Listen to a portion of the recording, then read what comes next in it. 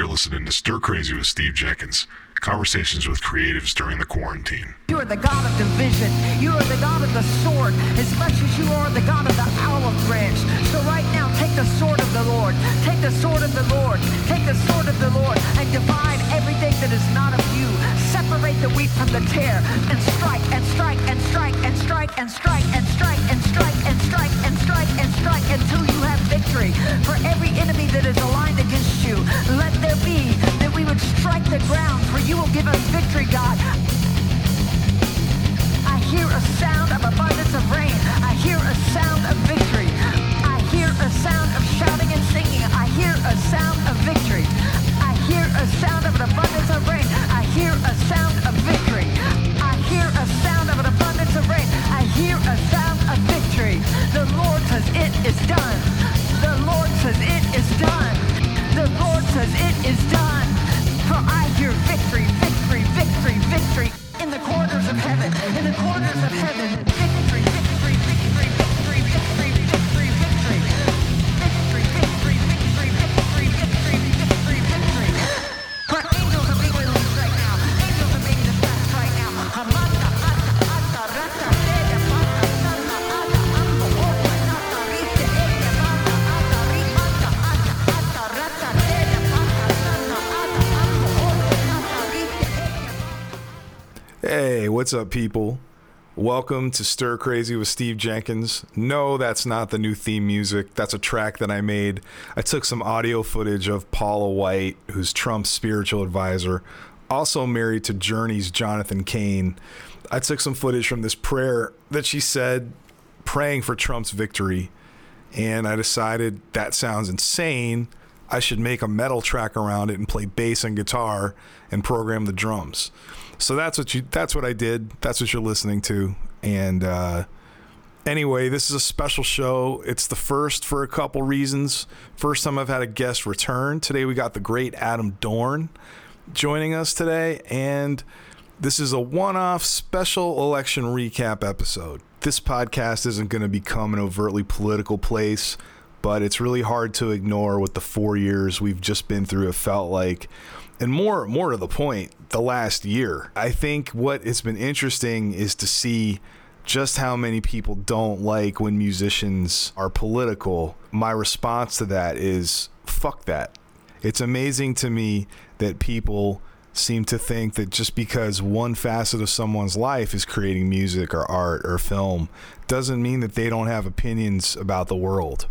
The thing about being a musician, and the reason why I think a lot of us are very politically motivated, especially now, is because a lot of the way in which America looks to other countries dictates how we're treated when we're on the road, especially internationally. For myself and a lot of people I know that tour internationally, I'm sure it's the kind of thing where people are constantly being judged in some ways. I remember being in Europe right after George W. Bush had been reelected, and there were a few times on a 30-date tour where people would talk to me about it and they couldn't understand how someone like that could get reelected. People want to talk about this stuff. I know not everybody travels overseas, and I don't want to present that like some kind of elitist thing, because for me, in my case, it's generally always been for work. That's a perspective that you're never going to see unless you go over there. It might sound condescending to say, well, you've never been outside of the U.S., but it's really a big deal to understand how the rest of the world perceives the country you live in. It's also a really big deal to try to understand how the various citizens within the country that you live in perceive how the country's supposed to be through their eyes. Joe Biden won this election. There's no question that he won.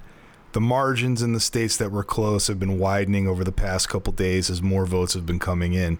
Yet there's still this shitty narrative that Trump has to peddle, that somehow he got fucked over in all this. And it's going to suck to watch all these sycophants on the right basically kowtow to these whims.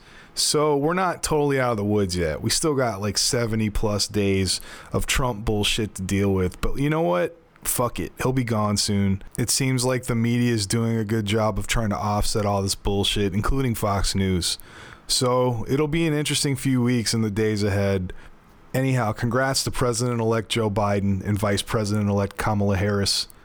Let's not forget the historic significance of her being the first woman to be vice president. And not only that, the first woman of color. and her husband's Jewish. So a whole lot of firsts for the White House this time, and it's exciting. All right, I talked to Adam yesterday, which was Monday, November 9th, and by the time you hear this, it's going to be at least November 11th. We had a great chat. We talked about a bunch of different things pertaining to the election. It's very political. We don't talk about music at all. So if that's not what you want to listen to, definitely wait till the next episode. In any case, we had a great chat, and here's how that went. Here we are a few months later, and we have a new president. And yes, we do, man.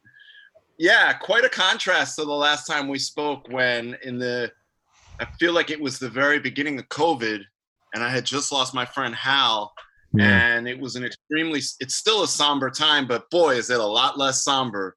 So much stuff going on right now that's positive, including the potential ownership of Gritty riding around on a lawnmower and the lawnmower says 4 Seasons Total Landscaping on it. Like, I just cannot believe that Gritty, the Philadelphia Flyers mascot, has become the mascot for democracy. I think it's unbelievably cool. I just feel like this year is when like the Onion and the New York Times converged as one newspaper. The editorial staff just all agreed to just shake hands and move forward. Yeah, they started borrowing tape and post-it notes from each other. Like, I love that they share a stationery closet. All of it. That's like the biggest thing that happens is their stationery needs are met. Yeah, man, I think you just nailed it. What an unbelievable. I mean, and the thing is, we still have 70 days of lunacy. I mean, as of this morning, Mark Esper has been fired via tweet, which is something we won't see anymore. No one will be getting fired via tweet.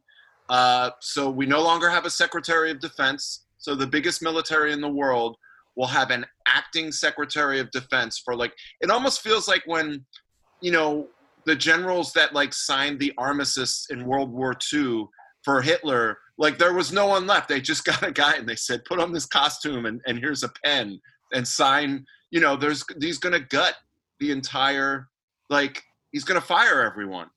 It's unbelievable. It's lunatic. Yeah, can't believe it.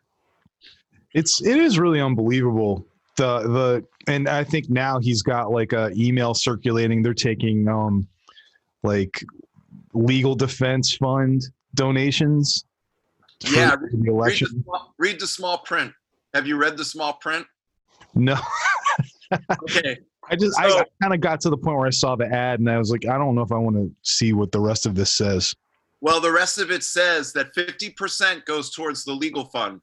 The other 50% goes towards the debt that the campaign accumulated during the election. So anybody who donates to that is giving half of the money towards getting them out of debt. Because remember Brad Parscale, the guy that ran the digital team for Trump, and he was running the campaign until about like 3 months ago. Do you remember this guy? Barely.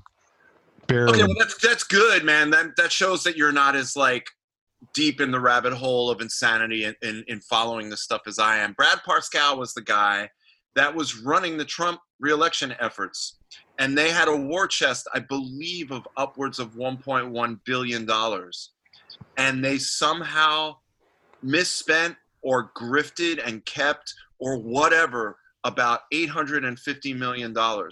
And fast forward to about 3 months ago from when this was all being announced, Brad Parscale was actually arrested in front of his home for like threatening his girlfriend and abusing her. And like, you haven't heard from the guy since. Like, I remember this guy. Okay. Yeah. No, I remember this guy. Yeah. He was tackled by the cops and it was like, whatever. I mean, he's a guy that all of a sudden had a giant mansion and a yacht, and like he made a fortune working on all this stuff for Trump, and now he's just like, he's gone. It's like everyone that gets in Trump's orbit gets fired or is in prison or is, he ends up hating. I mean, when does the world finally see this pattern of like abject failure, and horrible treatment, by the way, too. Did you see this Venn diagram of Trump being the only president in the history of presidential politics to lose the popular vote, not once but twice, to be impeached, and to also be an incumbent? He's the first president in the entire history of the U.S. presidency to have those three things attached to him. Yeah, so, I saw that.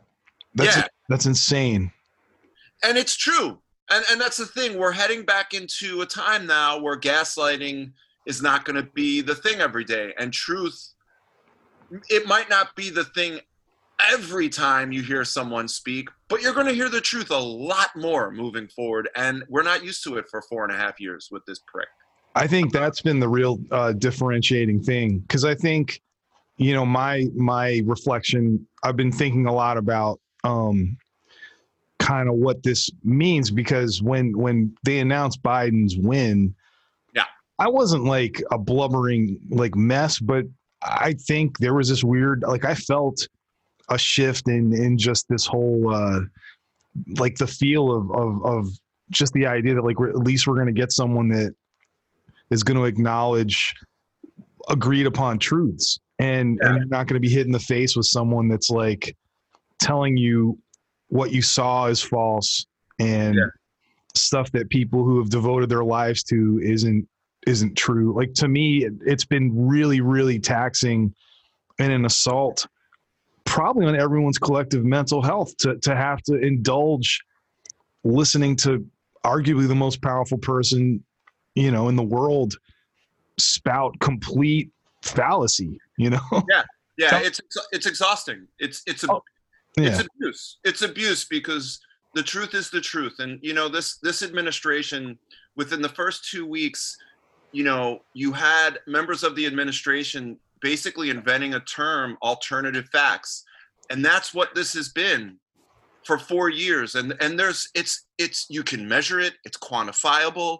You can validate it on a daily basis, dozens of times.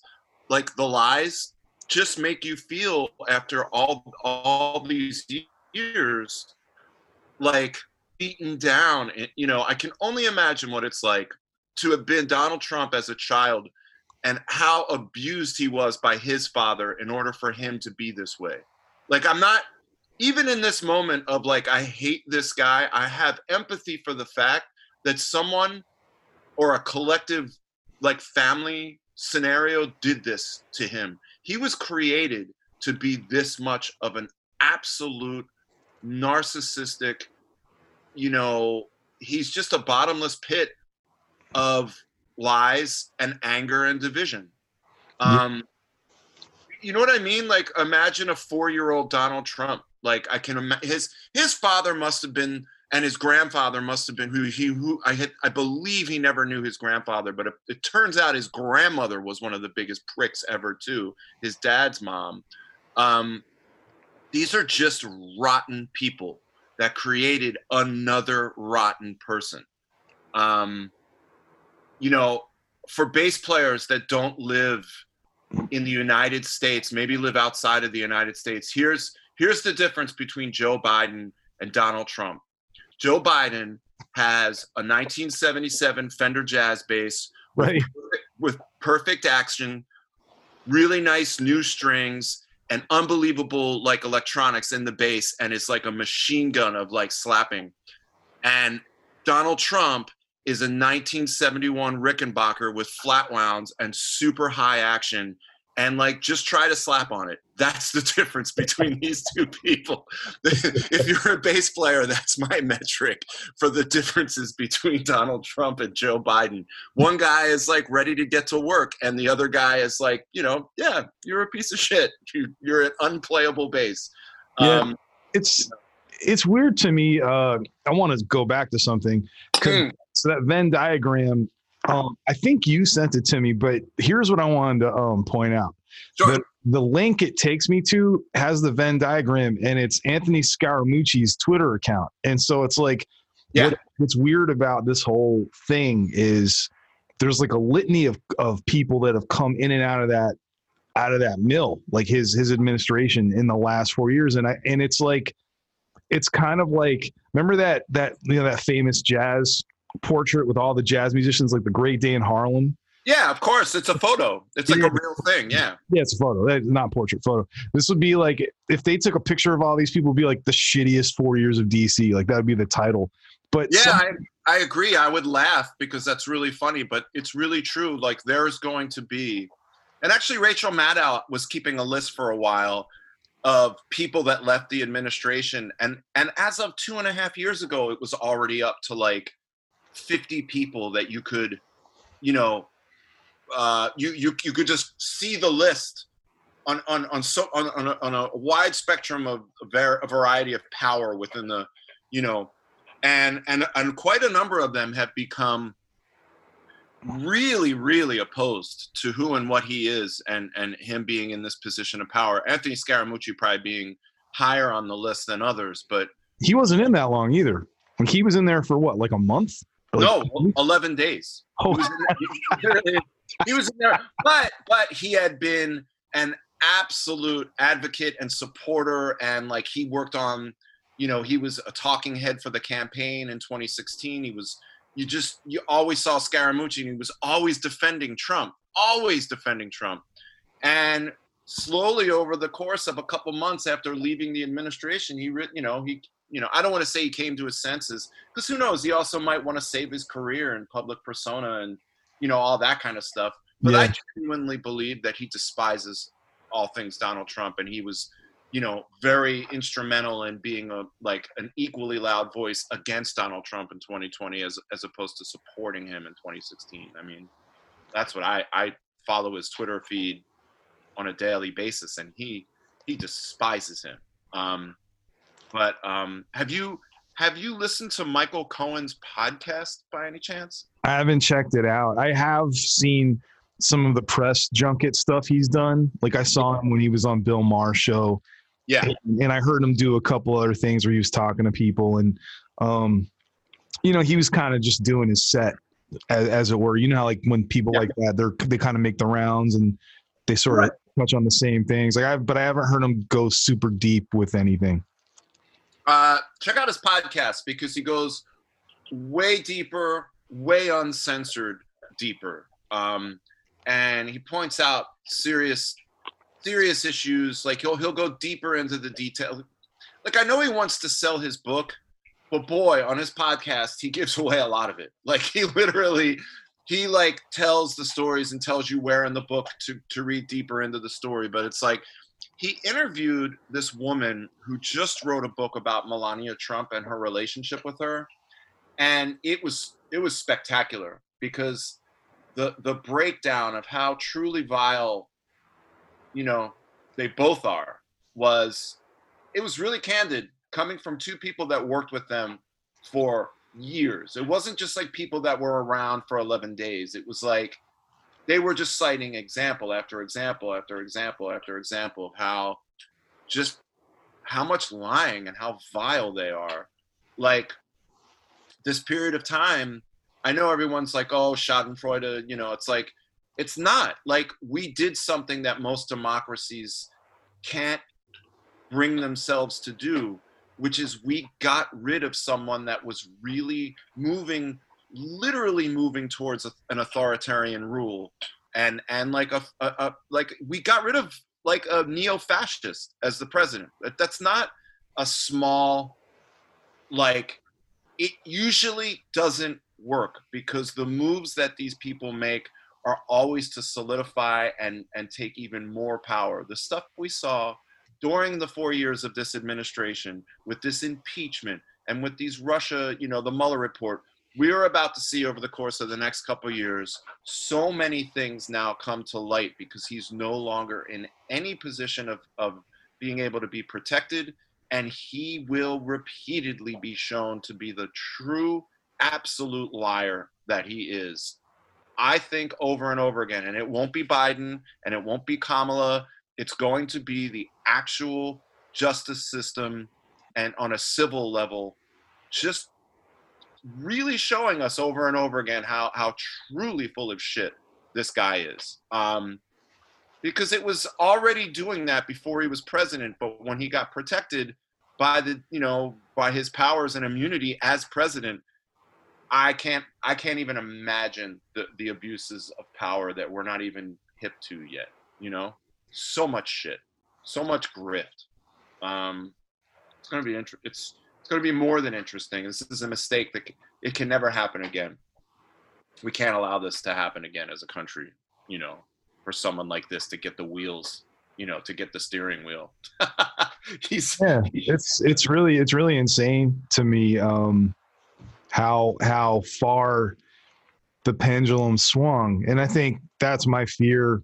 Yeah, probably from here on out, man. Like, I mean, I don't know how long. Nobody knows how long they're going to be here for, but like, I'm definitely, I got a lot of years ahead of me, presumably, like we all do. And I think the way in which I was thinking about this a lot, like when did because there's definitely a point where I got really not disillusioned with politics in this country, but I realized there was very little I understood about how it all worked, and I think it really started for me when the 2000 election happened, like Bush versus Gore, and the night of the election when they said we don't know who the winner is, that was the first time I was like, yeah, I don't know, I don't really understand what's happening. Like, this doesn't make. It's not that people who knew how elections work didn't know what was happening, but just as like a citizen in the country, it's like I don't understand how they don't know who won. Like, it didn't make sense to me, and I think it definitely took me into a dark path with politics. Like, I started to feel like I don't know if I trust how this shit works. But, I mean, they've documented and explained how they got to the decision they got to. And, it's one of those things where it's like people might not like that outcome, but it wasn't as fucked up as maybe it seemed on the surface. I agree. I mean, it was just it was kind of a first, and look what happens on the heels of it within 9 months too. It's like, I don't think people remember that, Bush Gore, that took a while. That wasn't that made this like an absolutely exercise in pragmatism and an exercise in democracy. Like, Bush Gore took a while. I mean, really, it took, like, we were well into, like, it was many weeks, and it was very unclear. And you also have to remember that Bush Gore, you're coming out of it wasn't an incumbent. You're coming out of 8 years of Clinton's administration.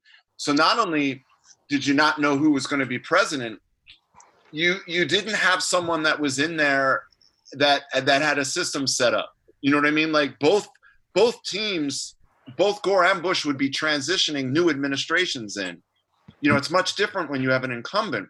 And by the way, to go back to that Venn diagram, the history of elections in this country and the overwhelming advantage incumbents have is another reason why this is such a striking victory in terms of the pendulum shift. Oh yeah, I mean, I think the first time, I guess we've been alive for a couple times when that happened. Like Jimmy Carter, right? He was a one-term president, and then, and he he lost for a couple of good reasons, to be quite frank. Coming out of the whole Nixon pardon scenario and Ford, it was time for him to become president. But that power structure for the Republican Party during that era was so ripe to make him a one-term president. Like, seriously, like, he had one term written all over him right away. Whereas the difference between Trump and Jimmy Carter it's kind of gigantic in terms of the colossal failure of his incumbency and his loss. I mean, it will go down, like, it's going to be pretty historic, because not only did Trump lose, but the Republican Party actually gained control in state houses it kept its hold on the Senate so far. And, he still managed to gain 5 million more votes, and he still lost the election. Do you know how unbelievably insane that is statistically? That's millions and millions of people coming out to vote that would never vote before. Telling the nation, saying, no, you can't be president anymore. Some of your cohorts can stay in power, but you're done. I've never seen that. Usually it's like a straight party vote and like it's a sweeping change. It's not a sweeping change. Government will still be divided with 2/3 of the branches in control of one party. The Senate, we'll see. There's possibility for the Dems to control the Senate through the tiebreaker with Harris. But Donald Trump has been told in no uncertain terms, this past week to go fuck himself. I mean, there is no if and or but about that fact. I mean, if you're Mitch McConnell, you have to be kind of laughing your ass off. I mean, you've kept your gig and this guy is gone. It's nuts. It should never work that way for an incumbent. I'm amazed he kept his job. I'm not. McGrath honestly, it should have been Booker. It was a terrible candidate to run against McConnell in Kentucky. Is it McGrath? Yeah, was completely uninspiring and just a bad candidate. Kentucky's Kentucky. Like, it would take someone so diametrically opposed to McConnell to beat McConnell, and the voters weren't given that choice. She's a very boring person. Unfortunately. I think that's the other interesting thing about this election, because I know for me personally, I voted for Bernie in the primary. I liked a bunch of them. Like, I liked Warren, I liked Bernie. Yeah, me too. I voted for Bernie as well, and I knew that wouldn't be a wasted vote because I knew Biden was going to win California. But it was like, hey, Bernie's my guy. Like, I'm going to stick with my guy. Yeah, I liked Andrew Yang also, man. Andrew Yang had some cool ideas. Still, as far as I'm aware, the only person who was a candidate that mentioned how fucked the music business is because of COVID. Yeah. He went on Twitter and said, like, I don't understand how touring musicians are hanging in there. Right. I remember seeing that.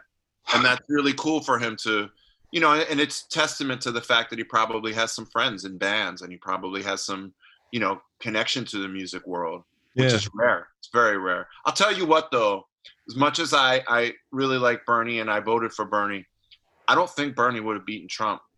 I really don't. I think Trump would have crushed him this time. I think there's like a weird. So this is what I'm getting at when I brought up the primary. I think the thing I want to. I'm finding it hard to parse, but I think it, it's probably obvious on some level. We didn't have this great campaign with like, Shepard Fairey doing like a poster in blue and red, like the Obama Hope thing. Like, right. Biden is kind of not by himself. He's really not that excited, even though he's got great traits and stuff. And he's not, this wasn't like some kind of giant movement that swept people up, because I definitely felt there was a palpable thing about the way Obama did his campaign. And I think it was infectious. And I don't know if it was necessarily fueled by a backlash to like W, but it might have been because, we still do have wars going on, but like perpetual wars. And we were also on the heels of like this horrible financial crisis. And so I think it wasn't hard to necessarily rope people in to the idea that like, okay, we've had 8 years of this shit. Something has to change. No, not at all. I mean, and it's such a different time and a different place. We're coming on the heels of 9/11 and the Iraq War and just like real dissatisfaction with the basic, like, it's funny, the two-party system is what it is. Yep. Cheney and Bush really represented a different kind of thing. I mean, I had this thought a lot. Like a Mitt Romney winning in 2016 instead of a Trump doesn't remotely have us in the place that we're in right now. I feel like there are certain kinds of people that can be president where, you know, this honor system and this sort of gravitas, you know, is there. What happened with Donald Trump specifically, which is so much different than the iconography and the youth and the coolness factor and Barack Obama, who is such a stellar human being by every metric.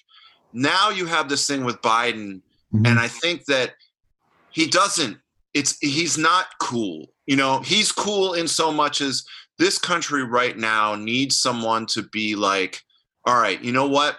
It's going to get better. And I'm going to make this better. And I'm going to return us to like a calm, you know, like embrace of like decency and care and empathy. You can't divide a country that's dying from a virus. You can't divide a country, you know, and expect to win anything. These are not the times to have an enemy. You know, the enemy can't be your fellow citizens. You know, I think this concept of red and blue states is insane to me, because you look at the states that Trump won and you're like, there's 480,000 people in, you know, Alabama that voted for a Democrat. And just because there's 622,000 Republicans, they're not all enemies. They're not like there to be divided and hate each other. This culture of I hate you and you need to lose needs to seriously go away, because there's nothing good that comes of it. The tribalism thing is really, really whack. And I think that what Joe Biden, you know, listen, the last 3.5 weeks or 4 weeks of the campaign for this, you know, 2020 election, Trump has super spreader events, these insane rallies, and Biden like doesn't do it at all. Like if Biden was as much of a narcissist and as much of an egomaniac as Trump, he could have had rallies. He could have had like 6,000 people here and 8,000 people there. He could have done all that. You don't do that right now. And it's a testament to this country in a lot of ways that like you respect people and you respect science during a period like this. And, you know, who's to say that maybe if Biden had done that kind of stuff and really rallied support and done some like exciting things and big rallies, like maybe he gets even more votes. Maybe some certain states, they're not even in question as a result. I mean, but I think that's the wrong thing to do. That's the feeding, you know, Trump's ego needs constant feeding, you know, and a rally when you're going to an area where the hospitals are almost filled to capacity with COVID patients. That's so wildly irresponsible and wrong. And getting people to hate each other based on what's going on with a virus is so disgusting to me. Oh man, it's so stupid. So dark. It's so unbelievably dangerous and dark. I know that moving forward, there will be statistics for like, yes, because of Trump rallies in the last 3 weeks of the election, you know, 1,140 people died and XXX, you know what I mean? There's going to be a measurable statistic based on, I mean, listen, you know, right now, who was it? The Oklahoma, remember the first rally that he threw in Oklahoma? I mean, people died as a result of that rally. Like a high-ranking Republican Party personality died because he went to that, you know, event. That's like really broken. Like, why is that even something that could be tolerated? It's nuts, man. I feel like Biden is kind of, you're gonna like this analogy. Is it better than my flat wound strings slapping on a Rickenbacker with high action? I hope it is, because that felt dead. No, it wasn't dead, man. That was a good analogy. But I think Trump is the fucking loudness wars, right? Yeah. And Biden is like sound checked by Apple. which was like the thing that made a lot of producers and mastering engineers force the songs to be mixed to standard levels, you know, and they're right. Yeah. So now everything's normalized volume Right. and all the streaming services. Like I think all of them pretty much use audio normalization. This is some nerdy shit, but like, Hey, no, it's not. I mean, I know what you're saying. It's like the key word in that is normal. Like, you know, you have to normalize the political process so that it doesn't become this tribal, you know, divided, warlike thing. You know, I think that people got swept into this personality of Donald Trump, and his thing is zero sum. And politics is not zero sum. Politics is give and take, not take and take. And you can't have the U.S. body politic be this is what I say and that's it scenario. You cannot. Cannot. Hence the reaction of all these world leaders, you know, upon here. There were fireworks in other nations when Biden's, you know, presidency, you know, when his victory was announced. There were you know, there were politicians that literally tweeted, "Welcome back, America." You know, that happens for a reason, you know. That happened with Obama. Like I remember when Obama like there was a lot of stuff. Like my one of my best friends he was living in Berlin at the time, and that was like a huge sentiment that was sort of being trumpeted all over the place. But no, I agree with you. I think Trump's zero sum thing is really, really dangerous when you have a not very nuanced two-party system, and it brings the worst in what that system is. Because absolutely, because you know it's one of those things where I definitely have conservative friends, as I'm sure you do, but I think it becomes harder to make sense of it when the front face of it is someone that really doesn't denounce things that are horrible things that have nothing to do with having more conservative views on where the government puts their money or like the economy or exactly. You know? I agree. You know, and it's interesting, you know, Charlie Hunter and I do this weekly live thing on Instagram, and you know, we open it up for people in the comments, you know, that appear to like kind of have a conversation with us while we're talking. And the other day we had someone who was a conservative start, you know, complaining about how we just have our opinions and we don't listen. So we literally were like, we're listening. Start typing comments and we're going to have a conversation with you. And I swear, man, over the course of about 20 minutes, reacting to other people's comments, but still talking to this guy. His name was Jake. I think Jake Wilson. I don't know who he is, a guitar player. And he started thanking us for having a conversation and listening to him and going like, you know what? I understand what you're saying. And he had like, he's not a bad guy. You know what I mean? He wasn't a guy that we weren't there to argue with him. We were there to say, hey, have you noticed during the last 4 years that we have been told that we're losers and that we have, you know, we're basically like, it's zero sum. It's like Trump is right and he's the king and we're not allowed to say anything. And this guy really, to his credit, he came around and he was like, yeah, you're right. Like he was wrong about a lot of stuff. And I'm like, there you go. Yes. So we went from this place of like, you don't listen to anything and your liberal views are not the same as mine. And I'm like, dude, you don't know what my views are. You don't know what you're just ready for a fight.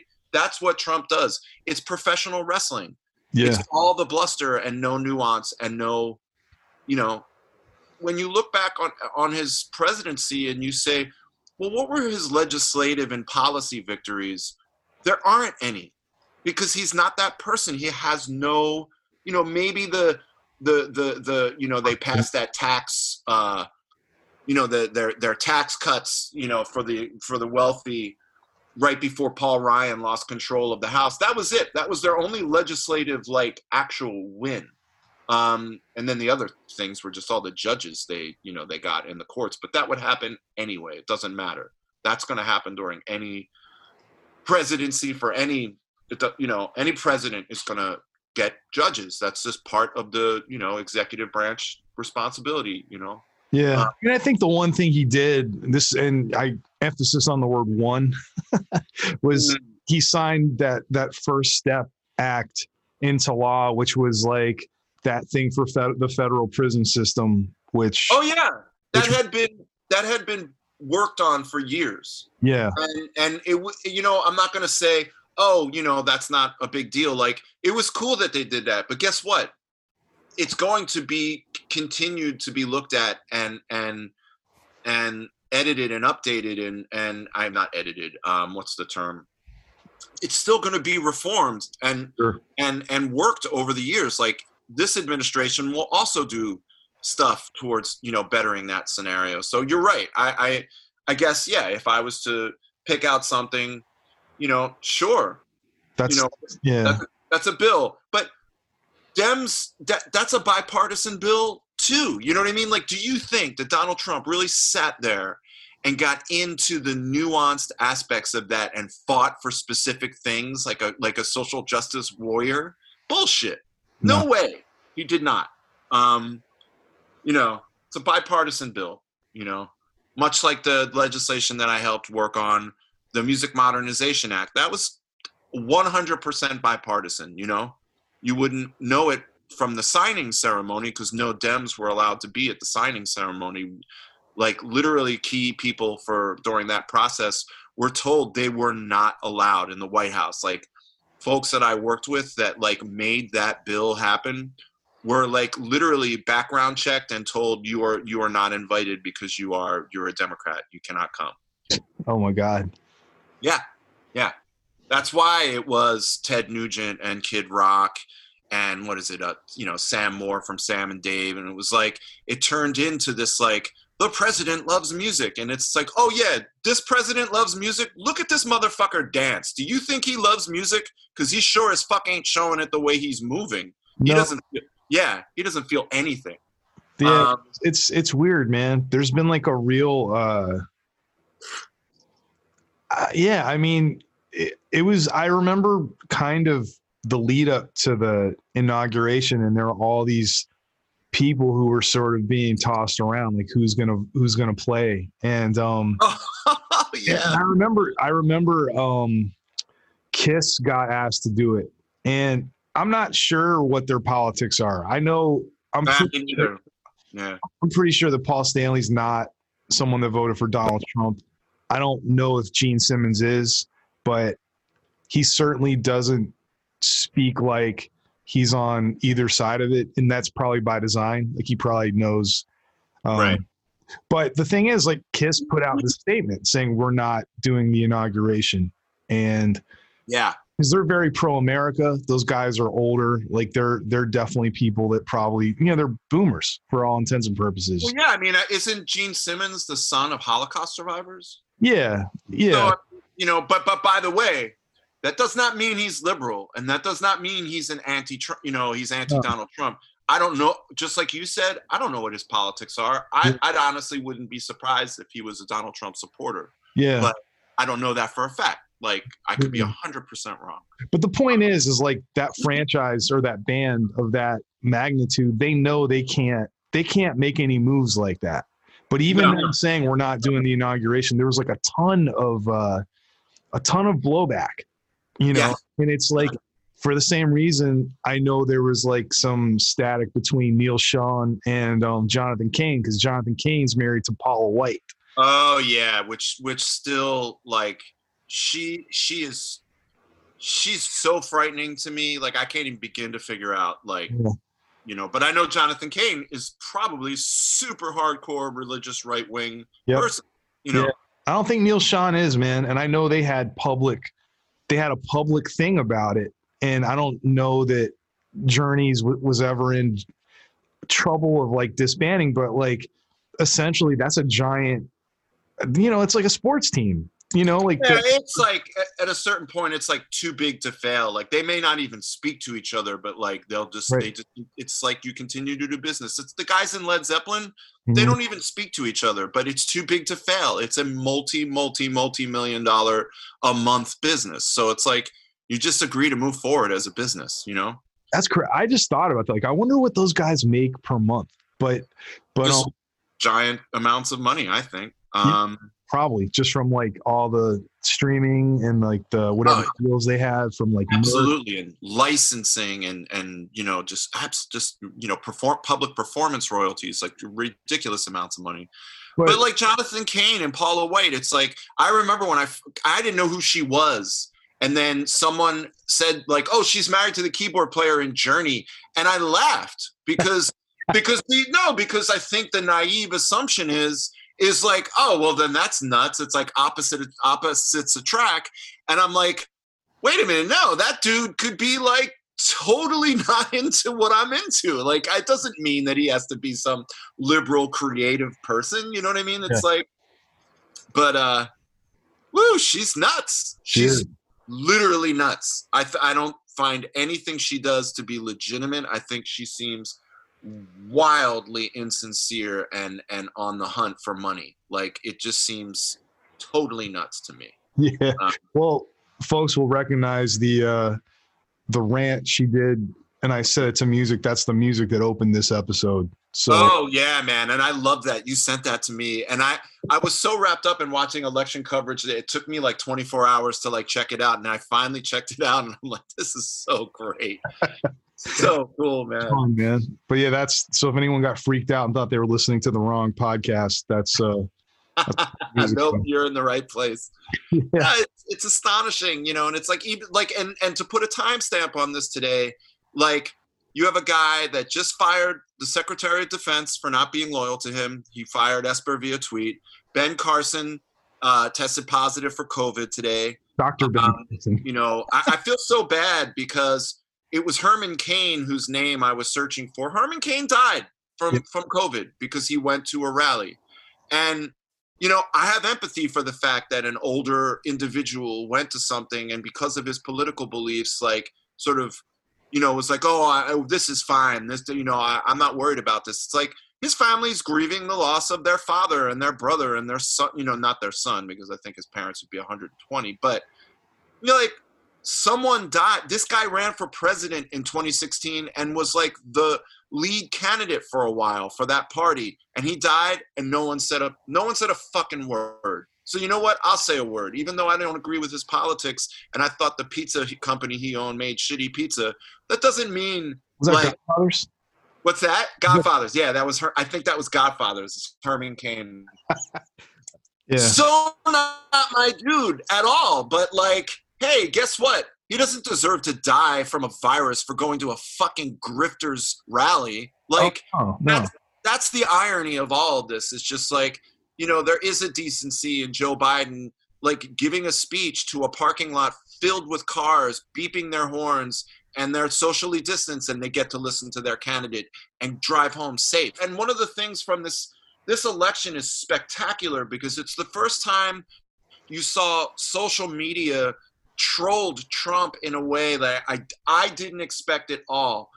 Via TikTok, you had this movement to all RSVP for tickets to that rally. So you had the President of the United States tweeting that he had 1 million requests to come to this rally, and 993,000 of them were fake. Like literally fake, like people trolling and like taking up the place of someone else who would come to this rally. The rally ends up being 1/3 full because that's what it was going to be at that point anyway. Like, yeah, it's so nuts, man. Yeah, so they have Pascal saying like, we have more people asking to come to this event than in the history of presidential politics, and then like 6,000 people show up to an 18,000 seat stadium. Like, that's crazy. But and I hope I'm not ranting because I have to bring this up. Yeah, bring it up. Nothing in the history of politics will ever top Four Seasons Total Landscaping press conference. Oh, man. The press conference next to a dildo store and a crematorium in Northeast Philadelphia, which, by the way, is very far from Center City, Philadelphia, which is what they call it. They call it Center City. It is an error on a level that I still can't get my head around. Dude, unbelievable.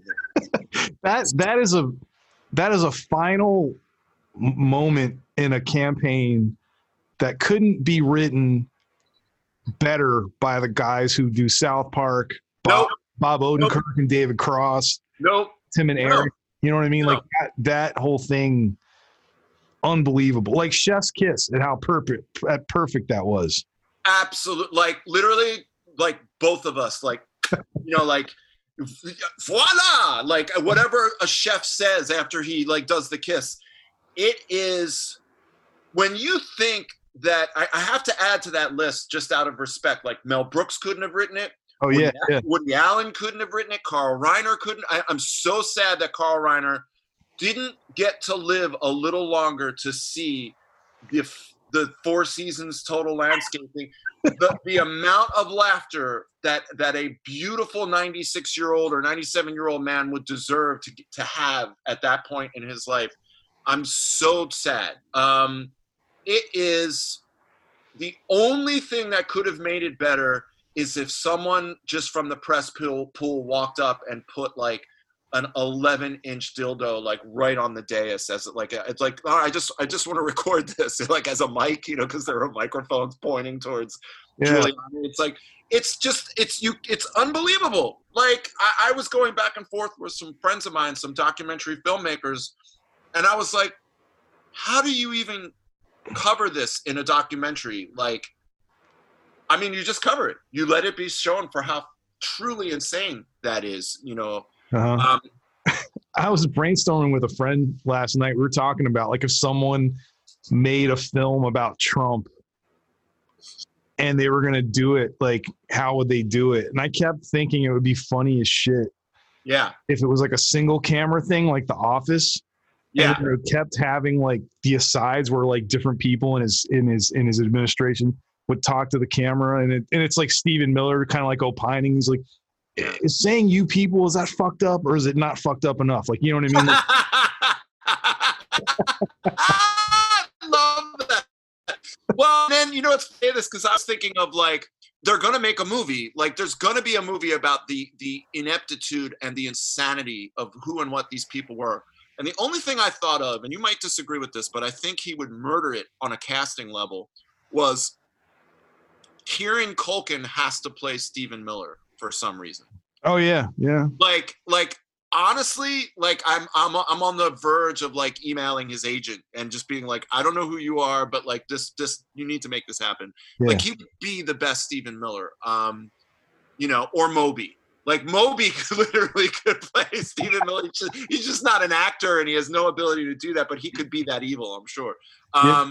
Kieran has the like the eye. He's got the glare thing because he's really So. Oh man, his stuff is what is it? Romeo Roy from Succession. Yeah, like, yeah, he's truly got the ability to play that evil prick. But no, dude, listen, to get back to that, because I don't totally want to get rid of the total landscaping like portion of this discussion. Sure, yeah. That there was also on the dais standing next to Rudolph Giuliani, which I love to call him Rudolph Giuliani. There was a sex offender, like a convicted sex offender, as part of their team. You can, I mean, like it just goes deeper and deeper and deeper. And it turns out that the owners of the store are like, they're going to probably end up making a lot of money off of t-shirt sales, and I'm not going to buy one because it turns out they're fucking Trumpers. Oh, and man.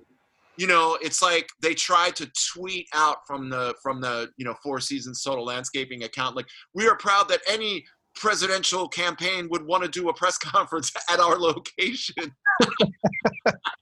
And I'm like, you're Trumper. You know, I'm not 100% sure about that, so don't quote me, but something tells me they were Trumpers. I could be wrong, but I don't know. I feel like buying a T-shirt from them is just like, no, I'm sorry. I'm not making you a multimillionaire because of like, you know. Yeah, someone's gas. Yeah, it's like I can make my own Four Seasons Total Landscaping. I could have Zach Danziger make me a Four Seasons Total Landscaping T-shirt. That's of being friends with Zach. but it's just, woo! It's just unbelievable, you know. And we're gonna have a crazy 70 days of. He's gonna probably fire the CIA director, and what's really scary is that Donald Trump has knowledge of like real U.S. foreign policy and privileged information, and you gotta hope that this guy is like stable enough to just like he isn't stable enough to keep his mouth shut. Like on a regular basis, he ran his mouth about military technology and said shit he shouldn't say. Like, I really don't know what's going on. I just don't know what's going on. And what's your thought on like this whole, like for the next 70 days, I feel like the media is just going to be like, how angry is President Trump?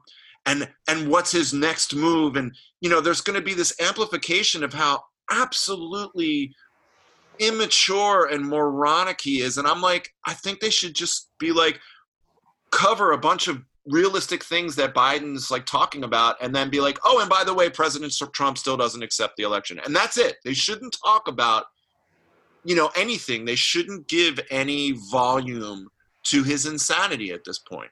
And they will, because they want ratings. Yeah, I mean, I think that's the part that I definitely see happening because they've made a lot of money off of Trump.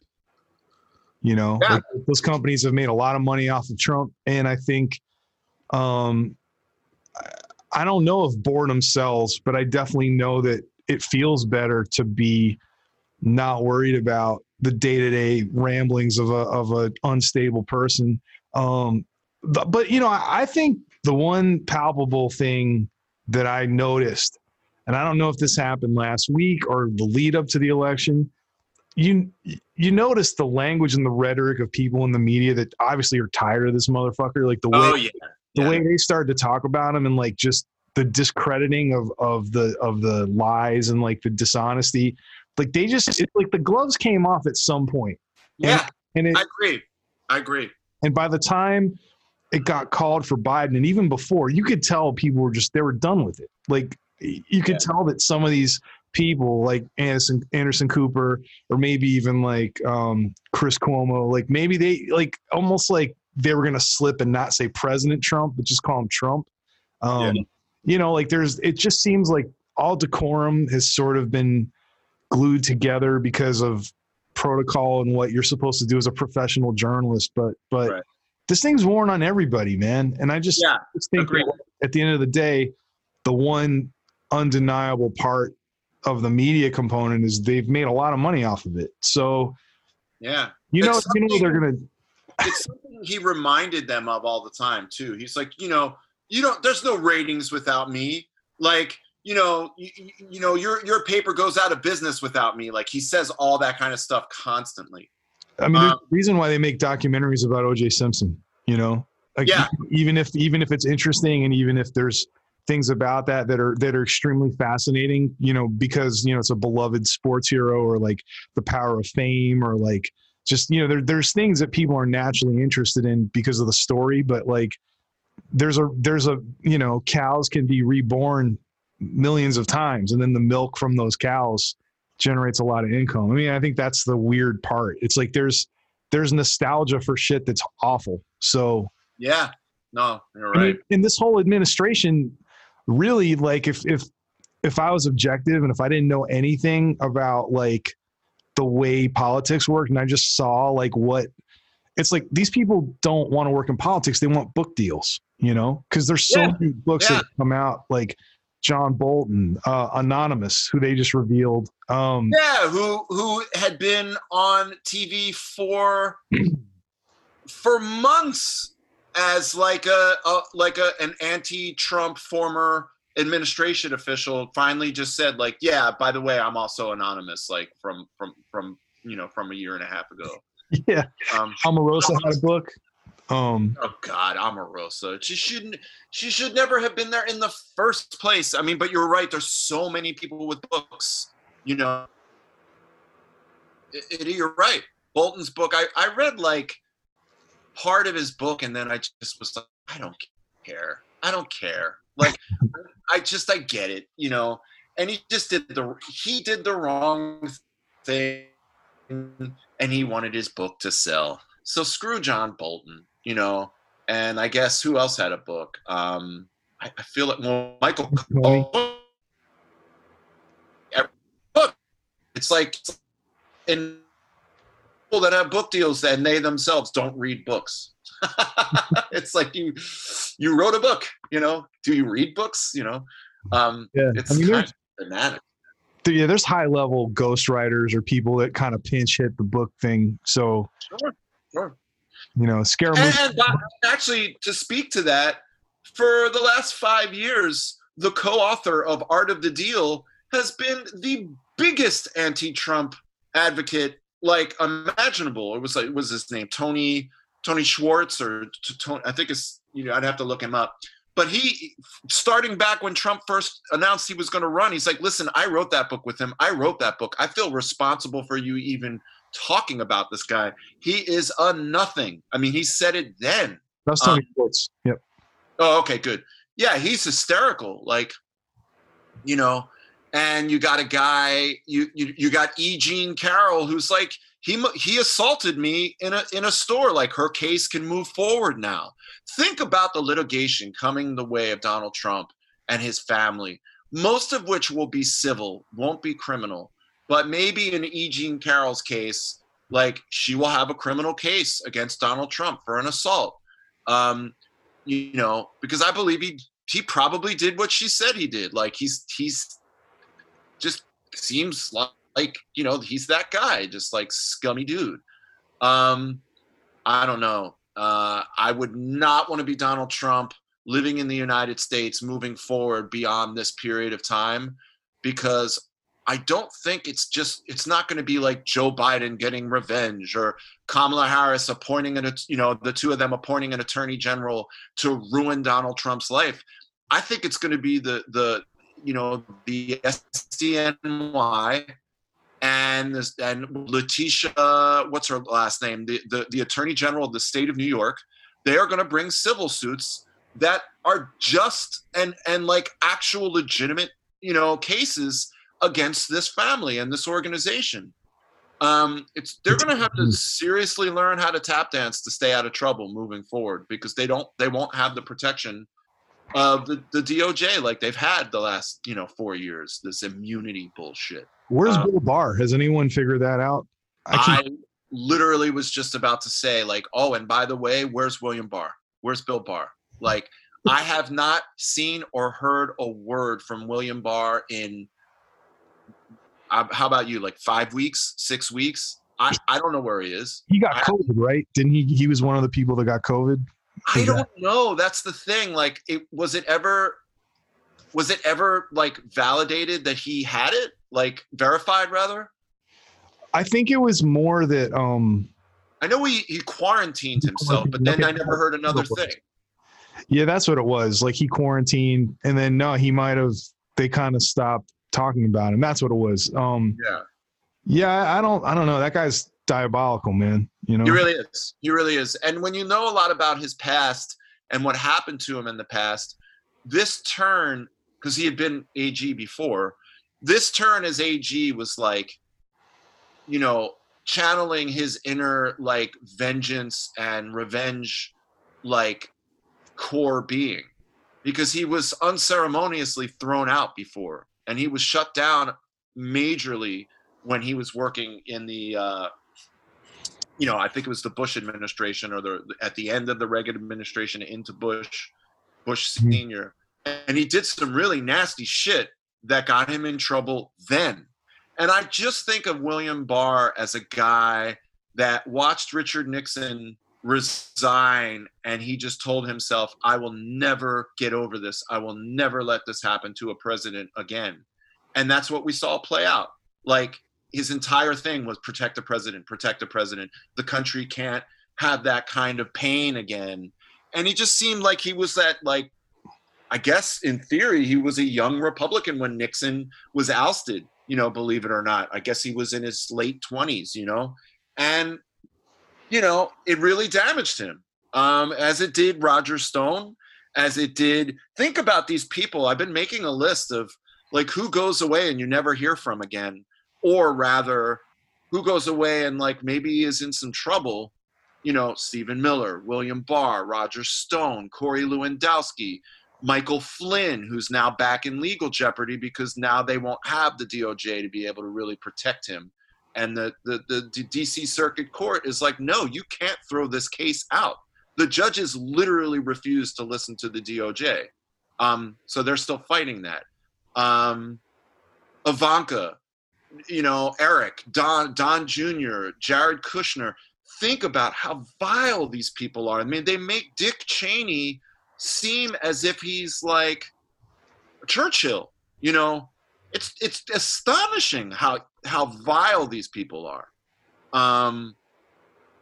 Wow, there's just, you know, like you we're only 48 hours removed from finding out that Biden is president-elect. Yeah. And I don't know, you know, my buddy Guy Licata brought up the perfect question, which was, is there such a thing as too much Schadenfreude? Like, what's the term for too much Schadenfreude?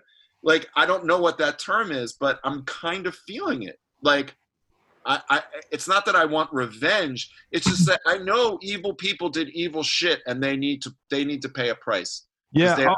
They're not above the law. They are not above the law. Yeah, that's why I'm not really feeling this let's heal the fucking divide right now. Like I think a lot of things have to happen before that can even be a discussable thing, because you know, it's like there's no, because otherwise, like, here's my thing, man, either shit's wrong or it's not. And right, it's a binary thing. I agree. And so to just say that, like, okay, I don't like dissent. I don't like the idea that people are angry enough at each other to want to, you know, either have it be hostile 99% of the time, or even to the point of violence. Like, we're going to drive people off the road. And even the way that gets defended as like some kind of a, well, what about looting and like protests that are violent? And I'm like, well, the fundamental issue with that is like, you're doing this for a guy that doesn't give a fuck about you, and your rights are intact, and people are doing this because, you know, because of like the countless murders at the hand of like bad cops. It's not really the same thing. So you're 100% right. There's no equivalency. So also, I'm not ready to sing Kumbaya to those motherfuckers, man. I'm not. No, me neither. And as a matter of fact, you know, Trump surges into popularity based on such a reprehensible, racist, horrible, foundational thing of, you know, Mexicans as rapists and drug dealers. Obama wasn't born in this country. All of this horseshit. And that's why I brought up Michael Cohen's thing, because Michael Cohen speaks directly to the birtherism thing in an episode. And it's amazing because he's like, I would be in the office with Donald and he would look at me and be like, I know it's not true, but who gives a shit? Who gives a shit? It's not true. But all that matters is that I'm on the cover of a newspaper and that this is being spoken about over and over again. So fuck the truth. And that's quoting Trump. And that makes me think to myself, there is no appeasing these people, because the very premise for the ascendancy of their heroes' power and a you know, legislative victory, not legislative, elective political victory, is based on bullshit and lies. And that's where you're 100% right. It's binary. It's either bullshit or it's not. And when you have someone admitting the fact that their fucking sole purpose for running was that you hated someone, and that you were like, I spread lies about someone and this is what got me notoriety. Fuck you. Yeah. You don't get a kumbaya moment. Like, that's why I'm saying, like, the Schadenfreude thing on steroids, I don't want to get to fervor personally. I don't want to get to, you know, rip his legs off, but he needs to pay. Like, he needs to fucking pay. In a measured, pragmatic, mature, like, this is justice kind of way. He's not, I'm trying to, Muammar Gaddafi, where you need to see the video of him being murdered like by a pack of people. No Yeah, way. That's insane. No, dude, I actually had a really strange flashback from living in New York. It was one of those things we're talking about. Like I went, I don't know if you remember that falafel place that was on the corner of St. Mark's, kind of near where the Continental Rock Club was. It was kind of near where Joe's is. Absolutely. I remember it for sure. I So don't know the name. yeah, I think it was called Chickpea for a while. Then it was called something else, but it was like a falafel joint. I remember I went. Right. I had some like strange date with some girl, and I can't remember her name. And it's relatively insignificant to the story, but it was kind of like an aftermath. Like it was like kind of a strange night, and I was like, "Well, I'm hungry. I'm gonna go get some food." So I go to this place, and in the background, they've got the hanging of Saddam Hussein. Oh my God. And I'm just sitting there eating this falafel, watching it, or like kind of half watching, but Sure. Yeah. I'm like, this is some bizarre shit. So I don't know that I would want Trump to be treated like that, but I'll say this, and I would not be angry if one of the Secret Service agents that has to escort him out has a bodysuit of GoPros with microphones, and they take that footage and they turn it into like all kinds of like GIFs and things that you just will never see the end of. Listen, the one thing I know about Donald Trump for sure is that at the end of the day, he is a coward. So he won't be perp walked. He'll do it all. Like, he's just not that dude. He's not going to have to get physical. He's not going to, like, none of that stuff will go down. I could be wrong. You only go cry? Think they won't break him? That's a good question. No. I just think he's the guy that when you were a kid would be like, when you played sports and didn't like the way a game was going and was losing, would say like, I'm leaving and it's my ball, my rules kind of thing, where it's just like, really? Whoa. Like, I'm sorry that you're losing on one-on-one basketball or like, a football game where he's that guy that like, it's your fault. It's your fault. It's your fault. He's just never going to stop saying anyone else's but his own. Did you read his niece's book, Mary Trump's book, by any chance? And have I bored you enough about like in private texting? Have I asked you like, have you read her book? No, you never asked me. I haven't read it. I've thought what she said, and I watched the interview that she gave. Sure, yeah. She's actually, funny enough, she's kind of really not a great interview when I see her speak. Her book is spectacular, and there are these numerous occasions that speak to Donald's like, and you know what? His name is Donald, and I'm not calling him President Trump. Fuck him. Donald's anger from being a childhood and the angry events that spurred him on, and one of them was being at the dinner table and his older brother, I believe it was his older brother, put mashed potatoes on top of his head, and the whole family laughed for like a long time. And this was supposed to be the thing as a child that spurred him on to never be a loser again and never be laughed at. Like I'm supposed to give a fuck. Like, all of us have numerous experiences as kids where something like that happened. And guess what? We moved on. It wasn't the world's fault. No one told us we were right. Some shit happens and you get over it and you move forward. You know what I mean? Like, I fumbled the football in the big game and it led to a touchdown. We also lost by 41 points. You know what I mean? It wasn't like, but I felt bad for a decade that I fumbled a football in a game. Like, you know what I mean? Those things that you could take failure and have that evil pit in your stomach where your anger propels you. I don't give a shit about the pile of, it's a great book. I guess what I'm not saying is I loved the book. It gives you a roadmap to his mental, his instability and his narcissism. But when it's couched in this story of having mashed potatoes put on a 5-year-old's head, you're like, you gotta be kidding me, man. Wow. What a broken dude. And his parents were horrible. and his sisters and brothers were, you know, they didn't even hang out in the same portion of the house. The women were like, you know, totally unvalued in the house. And like, it's a book that's worth reading, actually, because she's a great writer on top of all of it. She's very, very smart, much better writer than an interview subject. But yeah, he's just an absolutely angry. I mean, like I'm telling you something you wouldn't already see from 4.5, 5 years of watching him. He's just angry about everything. He literally, everything makes him angry, unless it's like, you know, me. I mean, the montage definitely writes itself, man. Like if you start from that moment, where Obama kind of roasts him from the that's day it with the press club. Like you just see him just kind of sitting there, stewing over what he said. Oh, absolutely. You know what? Just got a notification on my phone that Biden added 1,500 votes to his lead in Georgia, which is a good piece of information because that's coming in from military ballots.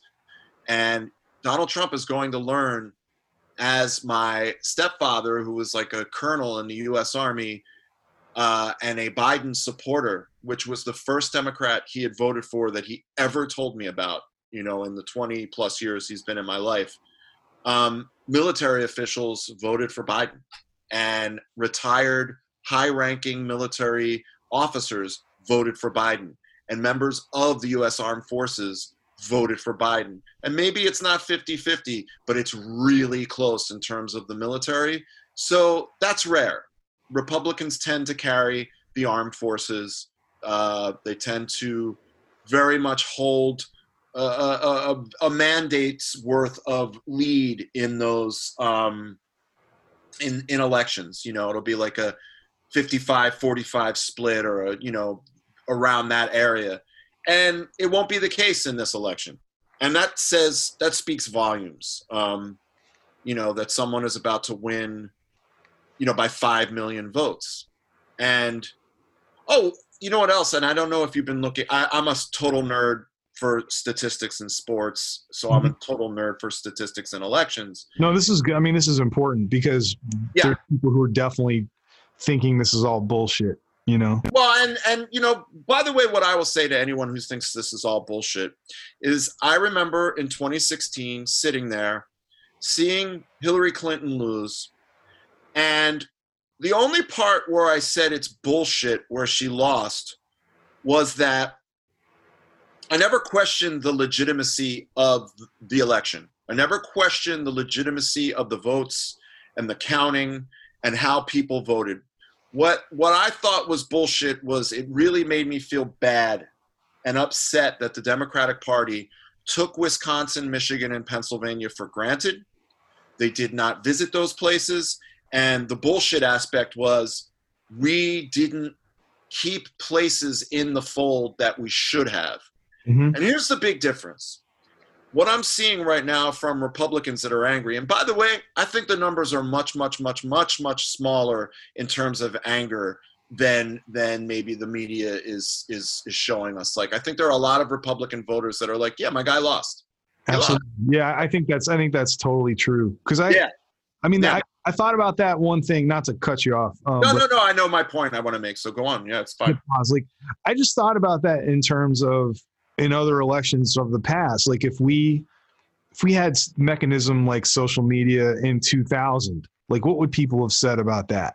You know, like what would who knows? Yeah. Like, you know, I mean, like assuming that it was at the point that it was at now where people just kind of freely express themselves and like, you know, would people have things to say about it? Like if even if an event like 9/11 existed with social media, like what would people be saying about it? And I'm pretty sure you would have a range of there'd be balanced things that were based on facts.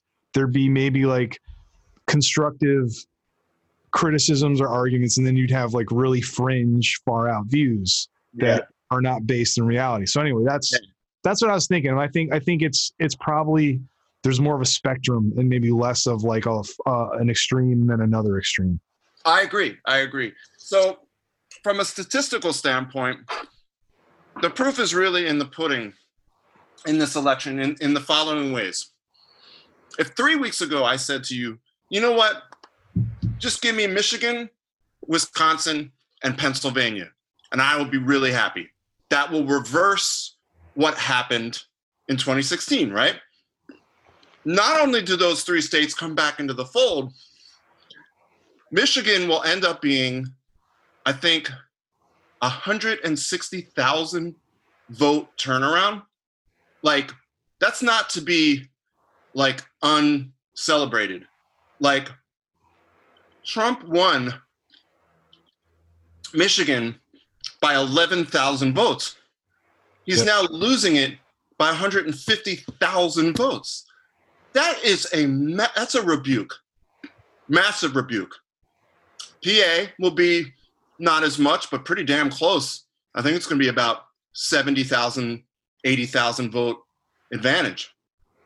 That's not minor. You know what I mean? Wisconsin, which is barely a democracy. Do you remember what happened to Wisconsin during the primaries? I don't. They forced people to vote at the height of the beginning of the COVID spread. Oh, right, yeah. Their Supreme Court was like, we don't care. We don't care if there's an illness. So it was a very compromised primary that had like 1/3 the turnout that it would have because they weren't ready. And they still weren't really prepared for like, well, do you wear masks? Do you not wear masks? How do we clean the equipment? You know, what do poll workers do? How are they going to be safe? So Wisconsin is a victory, but it's always this vile, hot mess of a democracy. It's such a compromised place. And he still won it. He still won.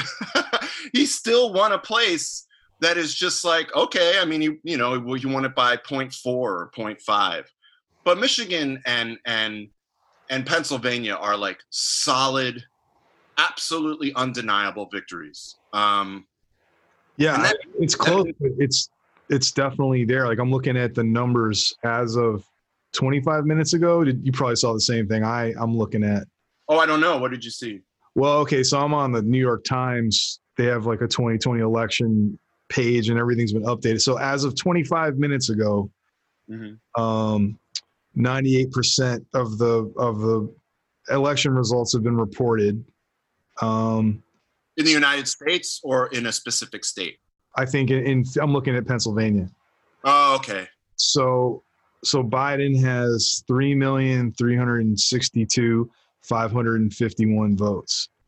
And then Trump has 3,300,017,429.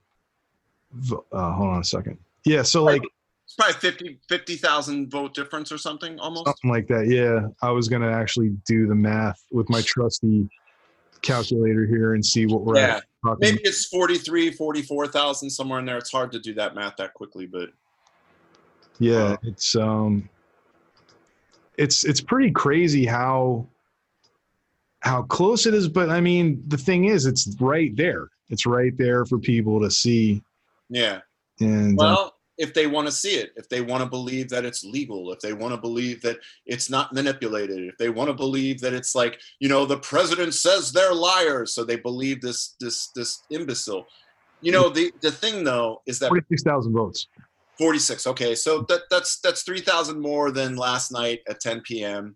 Actually, they're 46,122 votes because not those 122 votes I kind of rounded down. Those do matter. So of course.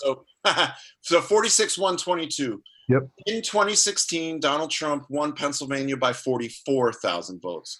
So the way I look at that is that is a 94th. Is that 44 and 46? That is a 90,000 vote turnaround in terms of the way that state feels about Donald Trump. Like 90,000 people either changed their mind or got engaged in democracy and decided to vote. And that's the difference. That's the swing between the 4 years. Yeah. And that's not significant. That is like, the entire Dallas Cowboys stadium packed to the brim, you know what I mean? Or the rim or whatever. And it's growing because there's still probably 60,000, 70,000 votes in Pennsylvania still being counted.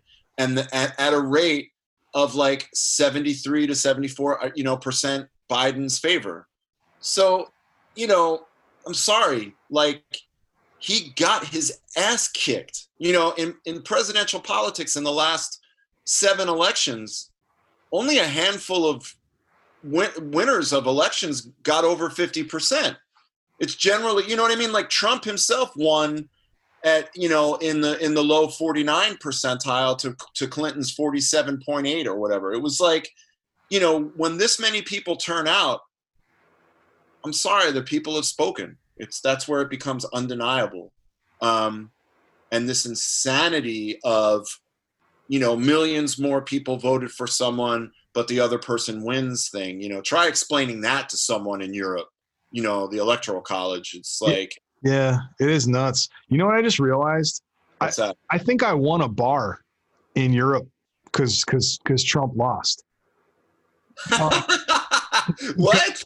The last time I was there, or one of the last times I was there, I was out with Josh Smith actually, and Yeah. I made the mistake of talking to somebody in one of these bars about politics, and I say it was a mistake because somehow we went from talking about Trump winning to like Trump has like secret documents about Tesla, had some things about alternative energy sources that he knew about. Like, so you were talking to someone that was like a hardcore Trumper? I don't know, but like basically I told that guy, I was like, if Trump wins a second term, like I don't know what I bet him, but I was like, if Trump loses, I get your bar. And the guy was like, okay. Do you remember what city you were in? No, man, that was definitely a schnitzel tour, dude. So it was somewhere in Germany. I can't remember. It was Schnitzel tour. I love that. But yeah, I wish I had put it in writing, man, because I'd have some place to serve good beer. I love the thought of going on tours, by the way, and it's like based on the region that you're in, you literally do eat a specific way, like every night. Like Germany is such a trip to me because I know there's like a variety of food, but I don't think people listening to this that are musicians that haven't toured a lot understand is that tours really are like you're somewhere for like hours. It's just like you eat, it's quick. Nothing is about taking your time and relaxed and just like enjoying a place. So like a schnitzel tour is such a perfect description because I know you're like, yeah, we had sound check and then we had to eat. We had like, 71 minutes to eat and then it was the gig. You know what I mean? And it's just like schnitzel tour. And it's really exciting the first like 8 days because you're like, man, this shit is great. And then you're like, man, I never want to eat a schnitzel ever again. Yeah, no, it's weird, man. I mean, and then you get these little strange rays of light that come out like if a place that's not really a great place has an ice machine, and you're like, because they don't it's an interesting thing. But yeah, so anyway, that was an exchange that was had. Wow. I wish I had made good on. I wish I had like done it properly, but yeah. I lost the bet in 2016, and I ended up sending a guy. We bet each other like some sort of box sets of music, and I ended up sending the guy this like great soul music box set of a guy in Texas, hardcore Trumper, but not a bad dude, just hardcore Trumper. So he accepts racism and white supremacy, and on that level, he's a bad dude. Yeah. And I sent him a box set, and he disappeared this time. I'm just like, oh, there was no, where's my box set? My turn. Yeah. Well, so let's talk about Biden. He's, because today was like kind of like day one in a way, and he did you see who he put on like the COVID-19 task force? Did you see all the people? Yeah. I saw, and one of the doctors was someone that had been fired. That was a former Obama administration, like truly a very highly respected doctor. Not quite sure who. I don't know the folks, and I think that's a testament to like I'm sorry, but pre-COVID, I wasn't really up on my epidemiologists. You know what I I mean? can tell you one of them. Sorry, yeah, one of them is Michael Osterholm, and I don't know if you caught that Joe Rogan podcast in the beginning of COVID where Michael Osterholm was on there. It was probably one of the best. I don't know how you feel about Rogan's podcast. I know that's like a divisive thing, depending on like who you ask, but I think probably the most important thing somebody in this country or any country could have watched when COVID was starting up and when people were kind of trying to figure out what it all meant was the Michael Osterholm episode where basically he's like, here's what's going to happen. And this is what happens if we don't do this. Oh, wow. Yeah. And I mean, his title is like, he's the director of the Center for Infectious Disease Research at University of Minnesota. But anyways, like what he said on that episode, I think that was one of the most watched episodes maybe around that time period, but just the information that this guy had and his credentials and like just what he knows, like I felt very comfortable when I saw that name on that list because it's like that dude definitely knows what's going on. Like he's written books on it. He understands how pandemics work. It's like he's not flying blind on it totally, you know? Okay. So, that's amazing. Yeah. That's what you want to hear.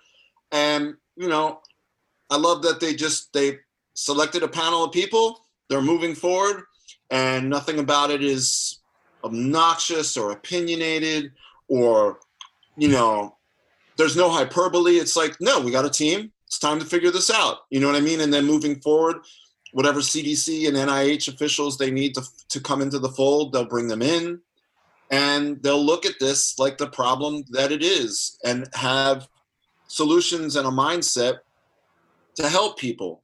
And that's it. I mean, you know, what's going to be also interesting looking back in time will be, you know, this Trump administration. Mike Pence is in charge of the COVID coalition, reaction team or whatever the hell they called it. You know, I know they called their oh, and by the way, today something amazing happened. The CEO of Pfizer, who rejected all federal funding from the U.S. government to be a part of Operation Warp Speed. Do you remember just this concept that they named it Operation Warp Speed? Like we're all part of some, you know, C-rate Hollywood film, and you should call the search for a virus vaccine Operation Warp Speed. I have to say it that way because it's the most moronic name, you know, that they could come up with. Turns out that Pfizer refused to be part of it, and today the CEO of Pfizer was speaking with Biden and let Biden know before Trump the research that they have and how they have a vaccine that's now been proven to be 90% effective through research. And they're getting really close. And Jared and Donald can't, you know, they can't claim any victory for it. He went purposely to Biden's team first to let them know, hey, we're moving forward. We want to work with you. We're going to make this free and available. And we were not working with Operation Warp Speed, you know, with the team that made the film Independence Day. You know what I mean? It's like, it's that silly. Right.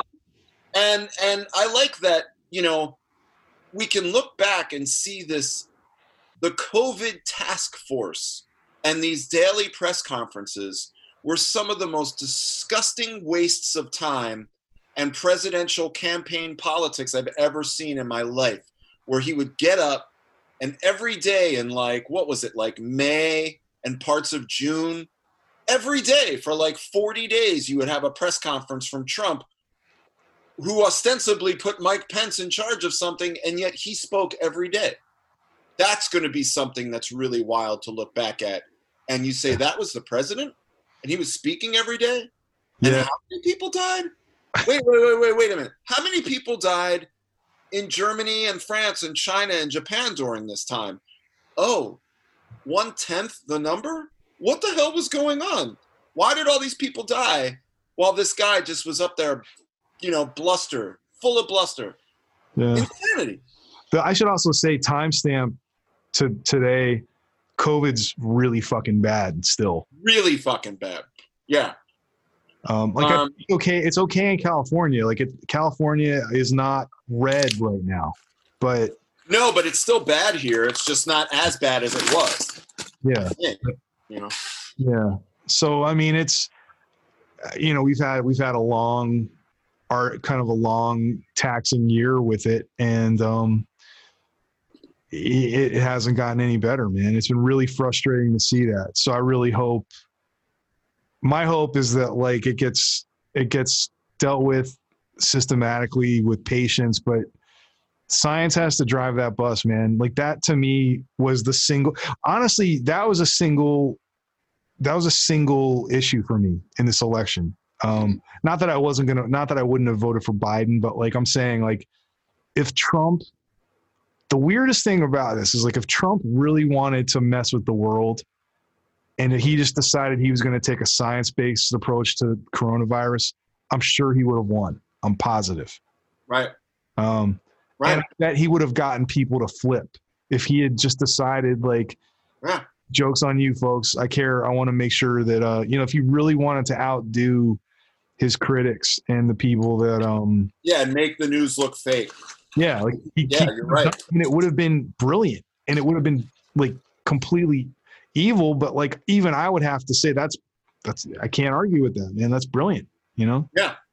Well, I mean, he's wildly incapable of that. He has zero empathy. Yeah. So this is the same guy that Bob Woodward has on tape in January saying, it spread through the air and it's really dangerous and this is a bad thing. And, there's the other thing, like, he did know. He knew. I mean, whether or not, I know you can also say, like, well, at that time, they weren't saying wear masks. They weren't really clear on how it was transmitted. They weren't really clear. There was conflicting information because I think there was conflicting information for everyone on the planet. And there was really hard for governments to get their heads around the proper reaction. But the U.S. government was being given updates from the CDC that this is really serious, and he didn't ever say it's really serious. As a matter of fact, you recorded him saying, well, we have 15 cases right now, and soon it'll be 5, and then it'll be nothing. And that's like early February.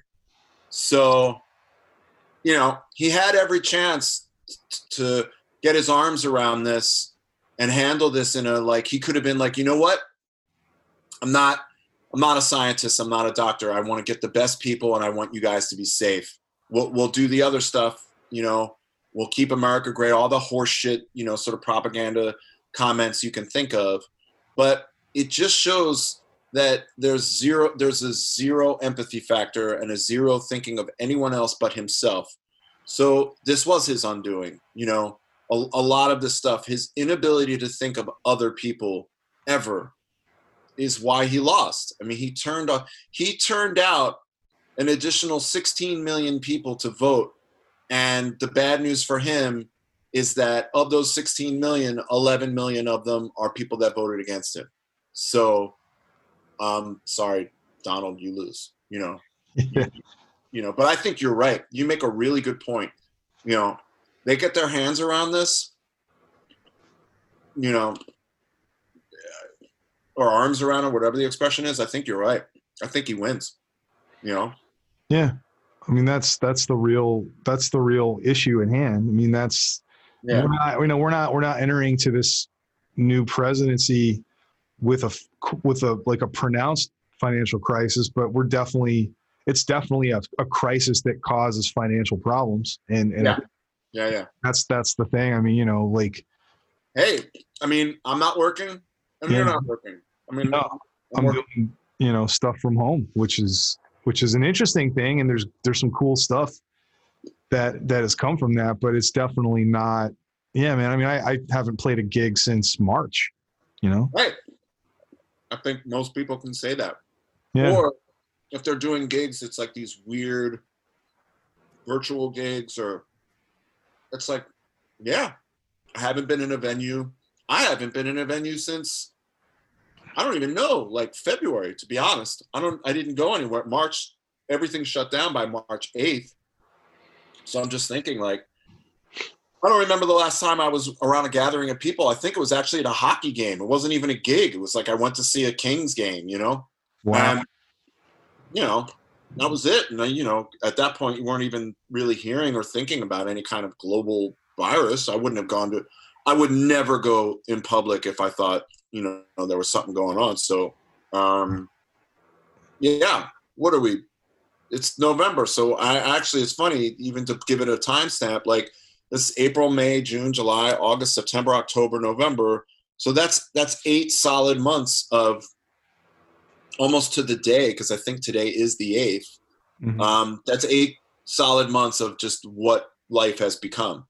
He had 8 months to fucking, you know, to say, like, no, we're going to get our, you know, that's why I was saying those press conferences were so bad, because no one was learning any information during them. And he was also basically saying, like, he was like angry. He was like angry at people during something where it's like, why are you angry? Like, this is all about solving problems right now. Like, it's not that hard to be like, let's roll our sleeves up and solve a problem. Like, you don't punch a problem. You know what I mean? Like, you solve it. Like, I don't understand. Like, all this vitriol, like, is such a waste of energy. Like, solve the issue right now. Like, instead of saying, like, the governor of Michigan is that woman, or, you know, the governor of New York is my enemy. It's just like, or they were nice to him on a phone call, so he's like, oh yeah, they're being nice to me now. You know what I mean? It's like, really? Are you fucking kidding me? You know? That was crazy and completely disappointing. So where is it going to go? Like, what do you think the last part of this year is going to look like, to wrap? Like, what do you think? Yeah. Do you think is it going to die with a whimper, or do you think we're going to see, like, murder hornets, like, spelling out weird Trumpisms in the sky? Like, what? Man, by the way, that's a really frightening animal. That is not a fun addition to the animal kingdom, the murder hornet. No. I think, like most things, Trump and failure, it whimpers out, and he gathers himself, and I think he's at real litigation. He's looking at real problems moving forward, you know, as a businessman. And I think ultimately he's a coward. I don't think he really fights this, like, this current thing of, like, you know, suing and counting the votes, and the observers weren't given access. All these things, they go away. Joseph Biden is the president of the United States. Right. You know, Kamala Harris is the vice president-elect, and is the vice president of the United States. And Donald Trump will always be a pimple on the ass of America. And let's just see going forward, you know, he's the most disgusting thing is, and I don't want to have the energy to deal with this, but he's already talking about, you know, he'll run in 2024. And it's just like, nah, man. He won't. Nah. Well, yeah, let's hope that last part doesn't happen, or, you know, they haven't figured out some way to keep him. Because he'll still be what, like, he'll be like 79 then, or something like that? Yeah, I don't know. I think he probably younger, like 77, 78. I don't really know how old he is. I believe he's 74 now. Okay. Yeah, so he'd be 78. And I mean, good shape or not, please give me a break. You know? I think, yeah. Yeah. I just think that I don't want to think about that now. Yeah, no. I think he's a coward. When it's all said and done, when faced with the largesse of the institution of the transition and the president shifting and the election loss, he'll never like shake Biden's hand. He won't do any of that shit. He's such a coward. He won't even be in the room with someone, you know? I think he just vanishes, you know, from the public eye, sort of, you know. And I also think, by the way, and this will wrap it up, I think that, you know, Twitter's not gonna, you know, he's gonna no longer be the president. So guess what? He'll probably be staring at a suspended or canceled account on Twitter, you know, because he lies, and they're verifiable lies. And you shouldn't be allowed to just say whatever you want when you have 72 million followers or whatever the number is, you know, even if 30 million of them are bots. Yeah, that's a good point. Yeah. So he won't be protected anymore on that level from, you know, his presidency won't protect him. So that's a really interesting component to this whole era too, which I don't know if it's made the analysis circuits yet, because people are still talking about the legalities and how stuff's being counted. But there's been a real about face, I think, with social media over the last 4 years. And I think people are going to have to really think about more so than they ever have. And, you know, I think it was brilliant that Netflix put out that documentary around the time right before the election to get people to think about like how these algorithms fuck with their perception of reality and how people construct their own reality. And, yeah, you know, and I think that's the thing that's really, really been maybe the silent component of this that's been really, really dangerous, because people could probably have like the most earnest of intentions when they're trying to research something, and the way those things work. I mean, like, for example, if someone was going to listen to that Michael Osterholm interview on Joe Rogan, I guarantee you within 2 clicks, you're going to be alt-right adjacent. And I don't know why that is, but that's a really, anyone can do it. It's really messed up. And I think, you know, I'm not going to get into this because it's a whole other ball of wax, but I think like all of these things have had a hand in where we're at. And I just hope that it, you know, people have learned from it, and it improves everything and it only goes up. So that's, I do too. You know, maybe the next sort of reckoning and reforming will be, you know, the Facebooks of the world. And, you know, maybe there is some sort of like, hey guys, you know, let's kind of keep this, you know, I think Zuckerberg is an issue, you know? Yeah. But you're right.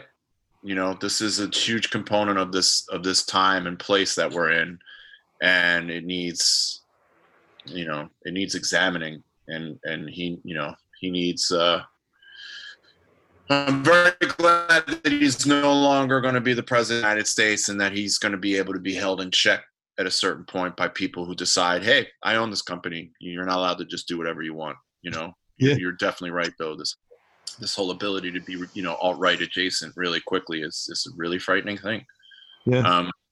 So for the purposes of ending on a more positive note, we have the first Indian American, African American, female, you know, vice president or any vice president or president going into the White House. Like, that's spectacular. You know, Jill Biden is the first Italian American. You know, Joe Biden and Jill Biden are only the second Catholics to be in the White House. You know, the Kennedy family was, you know, JFK.